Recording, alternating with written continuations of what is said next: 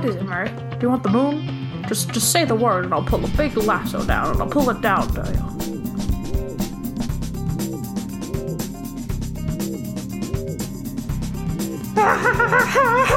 My mouth's bleeding, Bert. Oh, Zuzu's petals. Zuzu's petals! There they are! Merry Christmas, Bert! Merry Christmas, you old belting alone!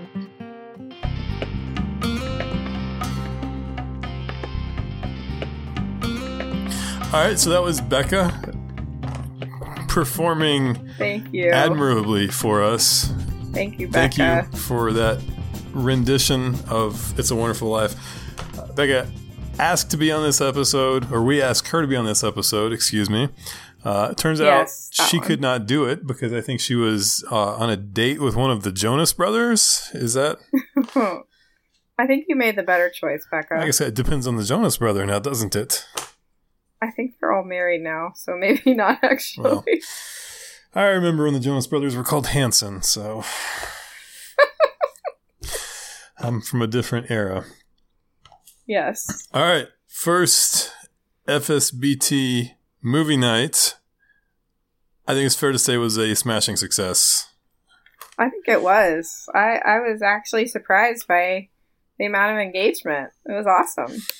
So this whole thing came together because I found out that you had actually never seen It's a Wonderful Life all the way through. You had just seen little bits and pieces of it. Right. So we have to begin. What did you think of the movie? Oh, I loved it. It was great. I enjoyed it. Genuinely enjoyed it. So I didn't cry, but not because I have a stone cold heart. No, I enjoyed it. Was it because you wear glasses? Yeah. Yeah, definitely. Was it I did watch it in color, though. Okay. Because Amazon Prime gave me the option to watch it in color. And I already saw one black and white movie this month, and that was one too many, to be honest, so. Okay. Judging by your voice, did you not cry because you are now a 3-pack-a-day smoker? Yeah. I have become hardened. Yeah, I got a little cold this week, so I'm sorry. Yes. For my I look forward to editing out all of your coughs and sniffles. I'm doing okay. You are so doing far. okay. We're at the 2:55 mark of the audio. And I haven't coughed yet. yeah, there's still time. Anyways, yes, I loved it. So I'll probably show it to my kids, and they'll be bored to tears by it, but... So quick shout out to everybody. I'm going to miss people because we had a bunch of people tweeting along with it, but thank you. Yeah. Thank you to, I guess top billing would have to go to new baby Laura since she joined Twitter for the express purpose of following along with us. Yes. Shout out to new baby Laura. Shout out to Clint. Shout out to Seth. Shout out to, who else am I missing? Who else was tweeting around the whole thing? Hold on. Kendra did. Ryan. Yep, Ryan. Kendra did a turn. She did. Let's see. I can't find anyone else. Yeah, that looks like all the tweeters. So, I have a topic list of pressing concerns / hot takes, which I did not share with you before we began the episode because you hadn't seen the movie yet. It wouldn't have made sense. Right. But we're just coming off your first viewing, so everything is kind of fresh on your mind. Yeah. Casey, how many people got injured jumping into that pool? This is a sticking point for me. Every single time I watch this, I cringe when people are... Why would they get injured? Because it's like they're diving into like a shallow pool head first. Oh, I didn't consider that at all. Because there was the scene like where George and Mary fell in and then they pop back up and they're kind of dancing around it. And then everybody, you can kind of see people like standing in the way, and then all of a sudden people start diving in head for at least 24 people injured themselves. You cannot convince me otherwise. I mean, that prom or whatever it was got exciting really fast. It went from just like the Charleston to a lot of wet people. When George Bailey was doing the thing where he like weaves his legs back and forth with his hands on his knees, Yeah. was that Is that your signature move? Yes, it is. Was that a stumbling block for you to see this? I think I was actually tweeting during that, but no, it wasn't. It's okay. You can admit to the people if you found yourself with a little bit of a heart boner at that moment. I was okay. I think I remained pure. Okay. I feel like a lot of people get injured. That's my hot take on that. Don't dive headfirst into a swimming pool like that. I want to know if such a room actually exists in a school anywhere. It doesn't seem like it would work. It does. That was filmed at a real school, Hollywood High School. Oh, there you go. I knew you would know this stuff. Okay, Hollywood High School. All right. I guess the King David Award for crappy parenting. It's got to go. It's got to go to Mr. Bailey, George's dad. Wow. Why? He's in like 5 minutes of the movie. It's more than enough for me to say he's a horrible father. George did not hesitate to jump in and save his brother. So he was obviously like a decent person, which maybe had something to do with parenting a little bit. Sure, whatever. I just feel like he's following like the biblical parallels to King David pretty closely in that he's throwing himself into his kingdom, which in his case is the building and loan, and neglecting his own children, as evidenced by the fact that he sees his son before and after Mr. Gower bloodies his ear and does nothing. Yeah. Okay. I'll give you that. Hey, dude, crawl out of the building alone for 5 minutes, walk across the street, and pull Mr. Gower out of the drugstore and put hands on him.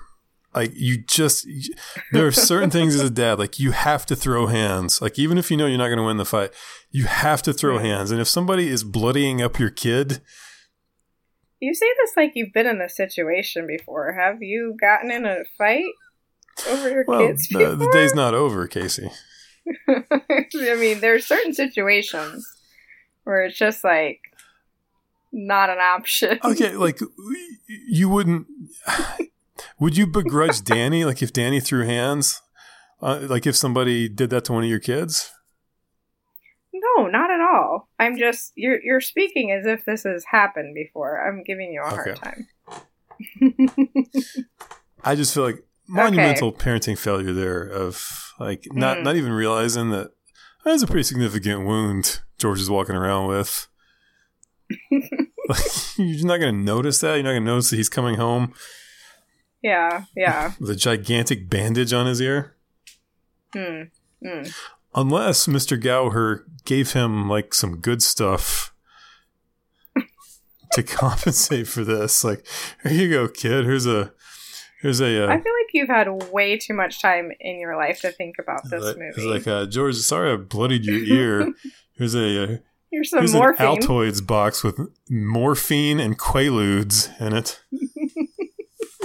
A little cocaine for good measure. Well, I think back then they had cocaine in the Coca-Cola. Yeah, that's what they say. So that would have been fun. Oh, yeah. Okay, so you don't like George's dad, but he dies pretty quick. He does die pretty quick. And that leads us into the other scene I wanted to talk about.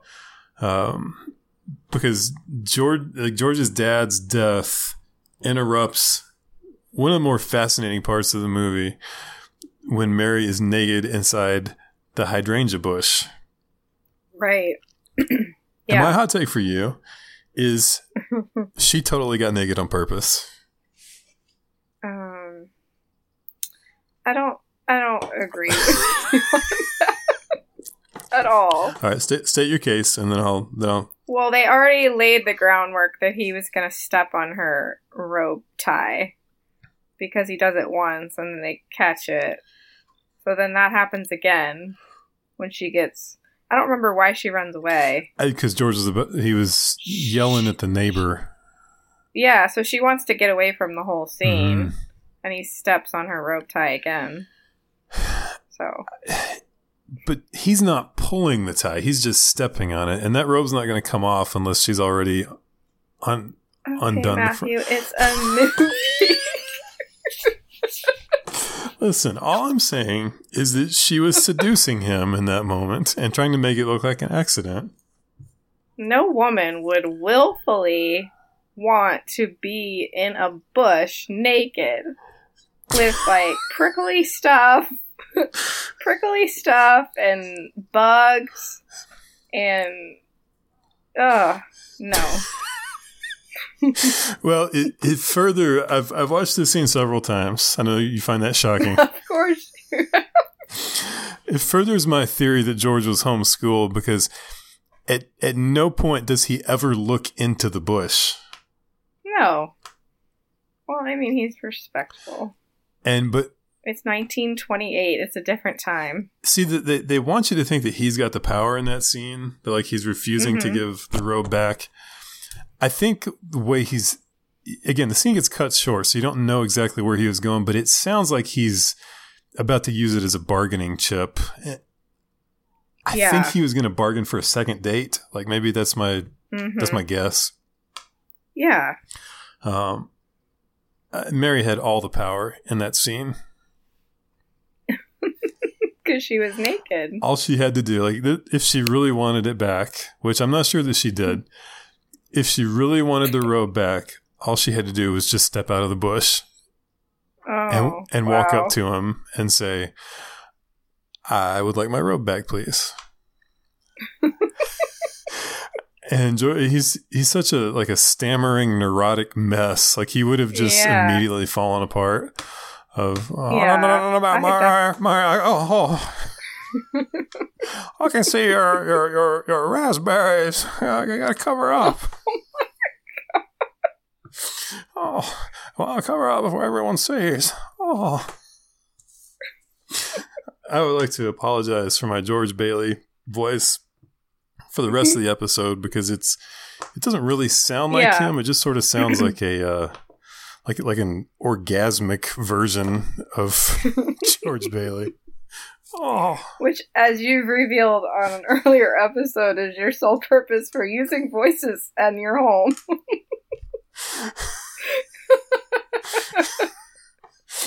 I may, in advance of this episode, I may have been trying them out on Kendra. Yeah, I know this already. She texted me this morning. What do you know exactly? And I'll go from there. She said that you could act out the whole movie using all the voices because you have it memorized. All right. In the words of Mr. Potter, sentimental hogwash.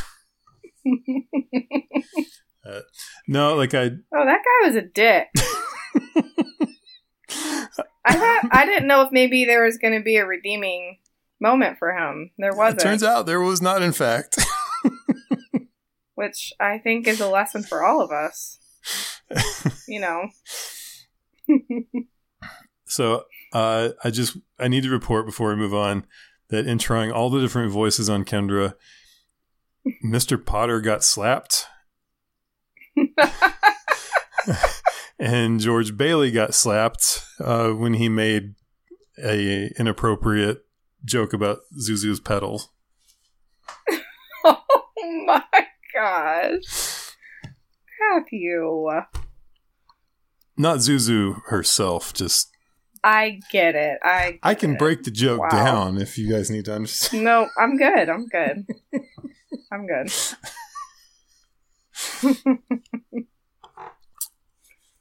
Okay. All right, so who is your like favorite random character in the movie, other than the main people? Like who caught your eye? The housekeeper probably.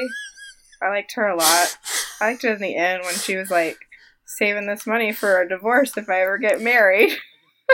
I laughed out loud at that part. I like the uncle, but I didn't understand the animals. The uncle, like, what was that about? I don't know. Like, it kind of made you wonder, like, if there was stuff in, like, the director's original version that got left on the cutting room floor, because they never really explained that. Yeah, it was so strange. Yeah. What did you think of Violet? Oh man, Violet was getting slut shamed from the very beginning. These are the takes that I'm ready for. Mary's like, you like every boy or whatever. I'm like, damn girl. She's 7. Give her a break. It's pretty clear that Mary was threatened by Violet. I didn't really understand why was Violet leaving? Did they ever explain that? I don't think so. Or not is really. There's something that's supposed to be understood. And then in the part where he didn't exist, she was getting arrested for something. Yeah, I think she was like a dancer or something like that. I gotta say, Pottersville seems like a pretty rad place to live. It's like a cool like cigar bar on every corner. Like bars and burlesque shows everywhere you look. I mean, they're like one of the signs was like 10 cents a dance. I was like, you know what? I mean, that would be a place that they appear to be fully clothed. I would take my homeschool friends there and we would learn the fine art of dancing with women. Yeah, that's definitely what it was for. Just for all the homeschool bros to come to and learn how to, physically interact with women who are getting paid 10 cents a dance. Oh, Pottersville. I liked that. Like, I like any movie that paints the super rich as evil. I enjoyed that whole arc of the story. Except, and this is one of my big things, except for Sam Wainwright. Well, yeah. Sam. I think my hottest take about the film is that I feel like there were multiple angels deployed in the film's timeline. There was also an angel deployed to Sam Wainwright that paralleled what was happening with George Bailey, that turned his life around from being a playboy tycoon to all of a sudden being a millionaire philanthropist.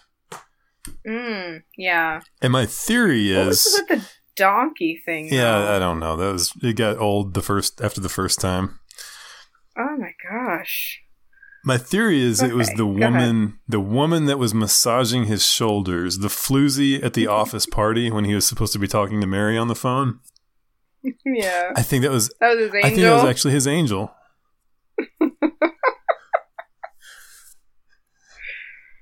I shouldn't be surprised how much thought you've put into every minute of this movie. But honestly, I am. All right, so talk about Mary and her horrific transformation into an old maid. Wow. And also, I will. Okay, yes. So that whole thing was like, what's the worst possible thing that could have happened to Mary? She becomes a librarian? Just like, that's interesting. But yeah, she just all of a sudden went from beautiful, striking woman to glasses wearing nerd. Which of course means she would never find love. Hey, old maid Mary, still pretty hot. Still quite hot. I thought that was pretty funny. And that also really, like, that seemed to be the straw for George. So, like, the final thing that just sent him over the edge, seeing his wife with glasses. How dare they? One of my favorite random parts of the movie is like when he's chasing her through the street, and he's like, "Oh, that's my wife," and she goes, and faints. I just feel like that's like a microcosm of my dating career from like 99 to 2001. Just every girl I saw, "Oh, that's my wife." And then them reacting with revulsion and horror. Yes.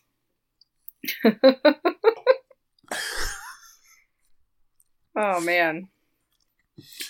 I like the Instagram filter they used on the whole movie. That's what you get for watching the colorized version. This is weird. Oh, it's like everybody looks so good. Just young and soft. Fuzzy. Yeah, exactly. I don't know. I guess so they released it in black and white, but they were able to also record it in color. I don't know how that works. No, they came back later and just colorized it with special effects. Oh, okay. I knew you would know the answer to that. I was homeschooled. So I gotta say, what other questions? Well, I'm not done with Mary yet. I gotta talk about Mary. Okay, go back. Maybe the quintessential performance of a movie wife. I like the part where they were like, Mary went on to have 2 more children and also found time to work at the serve food at the whatever they said at the USO, or is that what it's called? Mm-hmm. Yeah. I was like, of course she did. Also, she looks pretty good for having all those kids. As a matter of fact, looks exactly the same as she did in the high school scenes. It is amazing what being an actress who's recording a role that they're not actually in can do for someone. I feel like I made these points on the show before, like in various other episodes. But Mary, I'm just going to list her qualities for a second. Okay. Incredible hair. Like her hair performance, 10 out of 10 in this movie. Yeah, I'll definitely give her Looking that. good in every single scene. Just an iconic hair performance. The final scene with a little like braid going around the back, which she also found time while she was saving, her husband's life and livelihood. Found time to do Zuzu's hair the exact same way. Right. Yeah. Beautiful performance. I think the best thing about Mary in this movie is she's just really good at picking her spots. What do you mean? I mean, like in any marriage relationship, there's going to be like this tension of like who's in charge, who's leading, who's got the spotlight, all this stuff, and sometimes I don't know, like sometimes the man takes it all, sometimes the woman takes it all. Mm-hmm. Yeah. She just does a great job of, oh, you know what? Like I'm gonna hang back for a second and just let George kind of do his thing. Oh, wait, George is falling apart. I'm stepping in. I'm taking over. And her timing is timing is beautiful.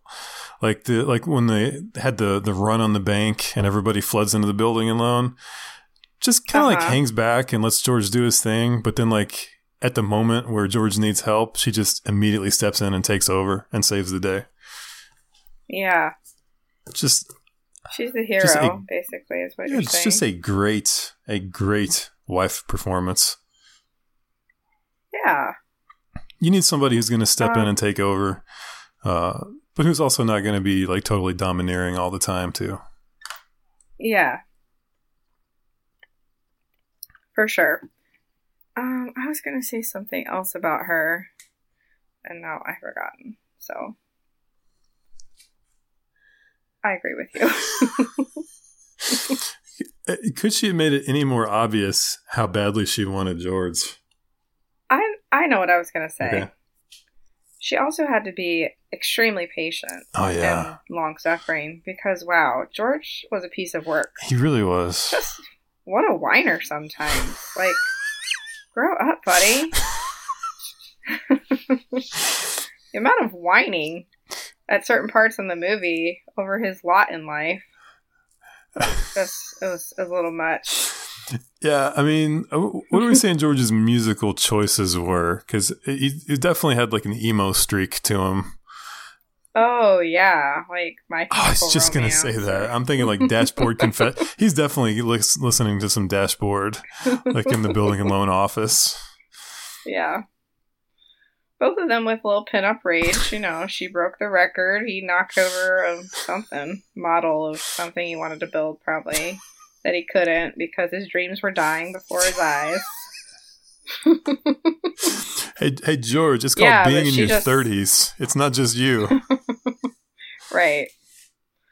So. All right, so what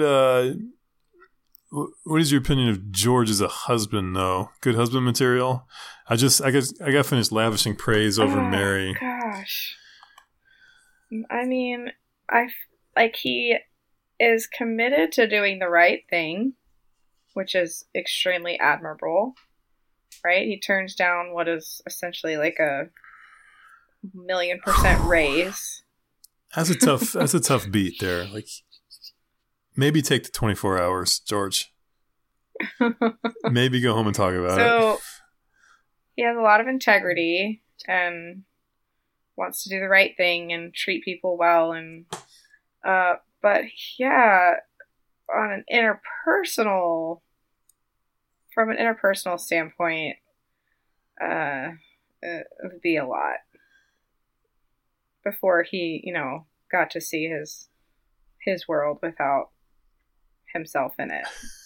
After that, I'm sure he was a dream to live with, because he realized how important he was. How did they just move into that house? I know it was unoccupied, but like, how did they get the deed for it? Do they just squat in it? Oh, I don't know. And she did all the home improvement work on it too. Yeah, how about that? I have some questions about like the structural integrity of that house. Because just because Mary like threw some wallpaper on it. Oh, I'm sure that's all she did. Yeah.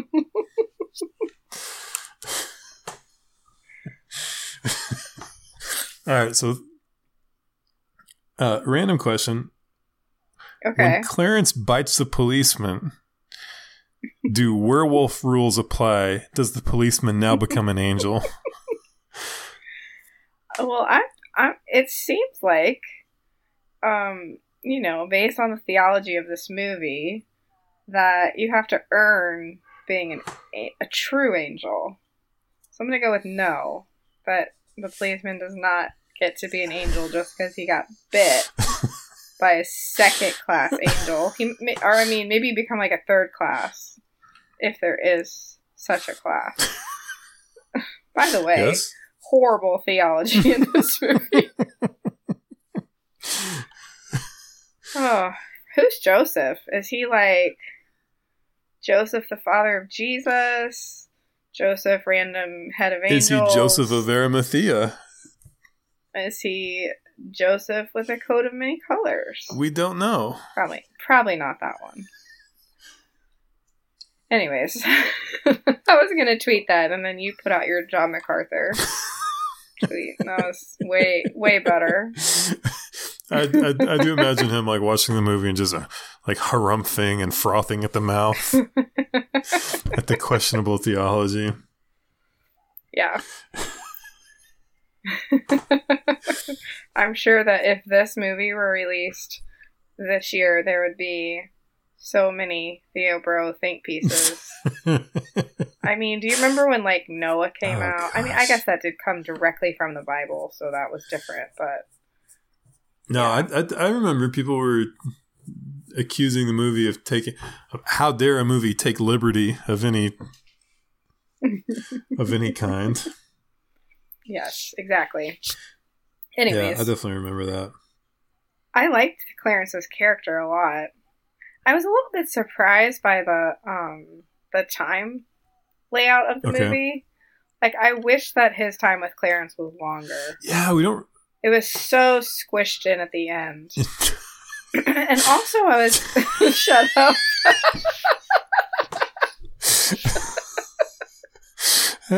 Okay. Also, like, why can't George get it through his head what's going on? Yeah, it took him a while, like, didn't it? Every turn, you're like, why don't you know me? It's like, because he's told you 87 times. Like, you don't exist.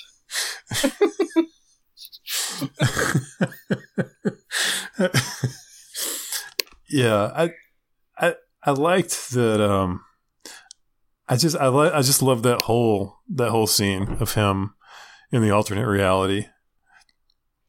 Yeah, and I like that he can interact with people, like Nick, the bartender. Mm-hmm. I like that there's like a little tension there between them, and it's not just like an immediate "no, I don't know you," but Nick kind of puts up with him for a little bit. It's really like a fascinating scene. I love it. Yeah. He's not like invisible walking around watching. Yeah. The different way the different way that things are. He's actually in it. Mm-hmm. All right, so I do have an inappropriate question for you because this is Fun Sexy Bible time. Okay. What is the percentage chance that Clarence is going to watch George and Mary's incredible Christmas Eve post-suicidal twilight copulations?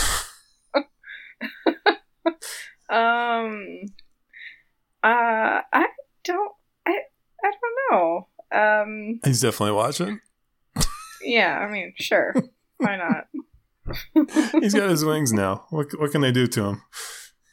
I know. Well, I mean, in a heaven where you have to earn your wings, surely you can lose them too. So.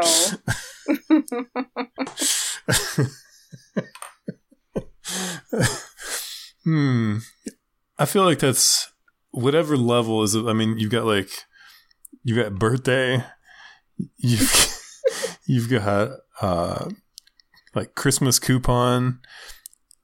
I feel like anniversary. I forgot about anniversary. Maybe Valentine's Day.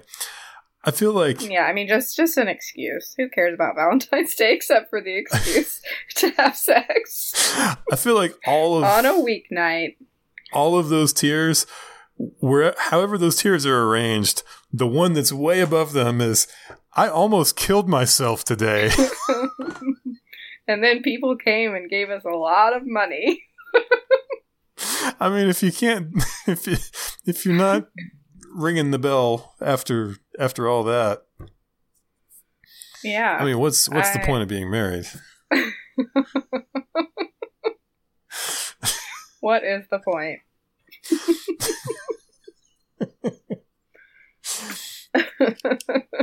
All right, final oddball theory from someone who's thought way too much about this. So much. Talk me out of this. Uncle Billy's not real. He's like, what is he? He is a figment of George's imagination that his psyche created to help him deal with the fact that he lost all that money himself. Oh, that's interesting. So Uncle Billy's not real. At no point was Uncle Billy there. Like, it doesn't make sense why Uncle Billy wasn't at the wedding. Like, why wouldn't you be at the wedding? Like, did you forget? Did you have to like work? Like, why would the building alone be open on a weekend? Because you're obviously getting married on a weekend. I think the whole point was that he was super forgetful and just absent-minded, right? Yeah, which they built the case pretty strong for that he forgot to go to the wedding, and which is exactly the guy you want taking $8,000 to the bank. As soon as this, I mean, because I hadn't seen it, so I didn't know what the crisis was. I knew there was a crisis. Mm-hmm. I was like, why did they give him all that money? I mean, I'd be like giving money to my 3-year-old and being like, can you go deposit this for me? It's just so odd. I think you can build a case that Uncle Billy is not real because really the only people he interacts with meaningfully are George and the Mr. Potter thing, but that wouldn't have even happened because George was the one that lost the money.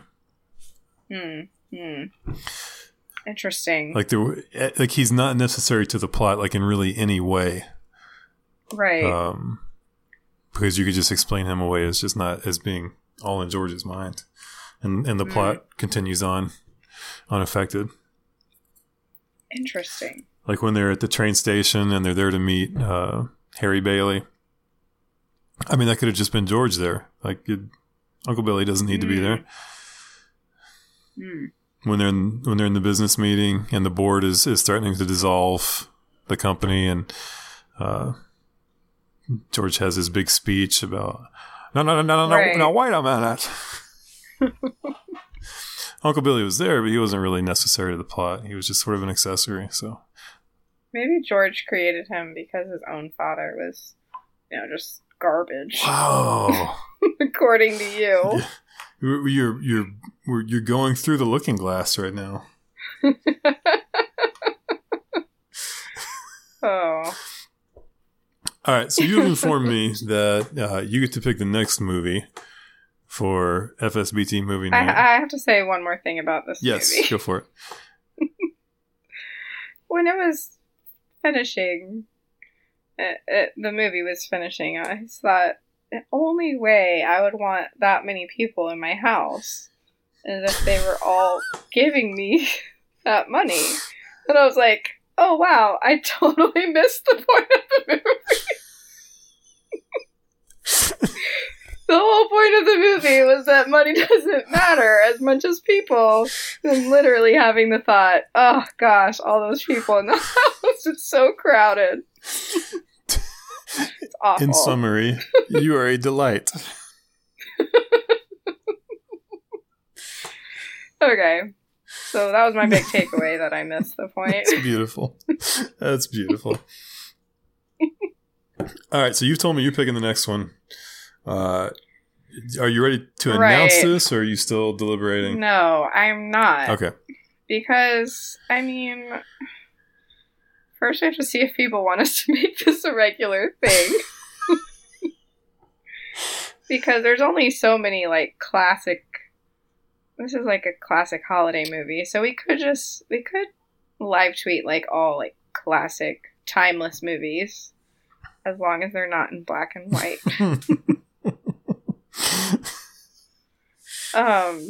Yeah, I don't know. We'll see. Okay. Fair enough. We will see. Whatever it is, it's going to be something that you wouldn't want to watch on your own, probably. Yeah, you got to narrow it down. That's about 90% of all movies in existence. So not a football movie. Yeah, football's dead to me right now. Not a war movie or any sort of violence. Okay, this is already sounding horrible. It's gonna be Sex in the City too. Oh gosh. I'm just kidding. I haven't even seen that.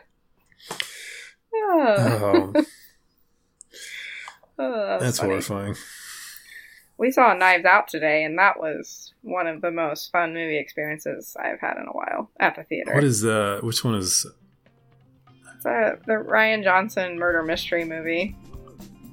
It was great. Highly recommend. Who's in that? Everybody. Oh. Christopher Plummer, Toni Collette, Jamie Lee Curtis, Captain America. I think I've seen the preview for what's that. his name? Okay. Yeah, it was great. I gotcha. It was just fun. Especially because the last movie I saw in the theater was The Lighthouse, which was the opposite of fun for me.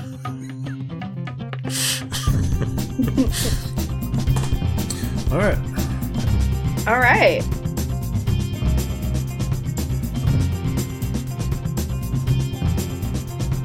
Raspberries.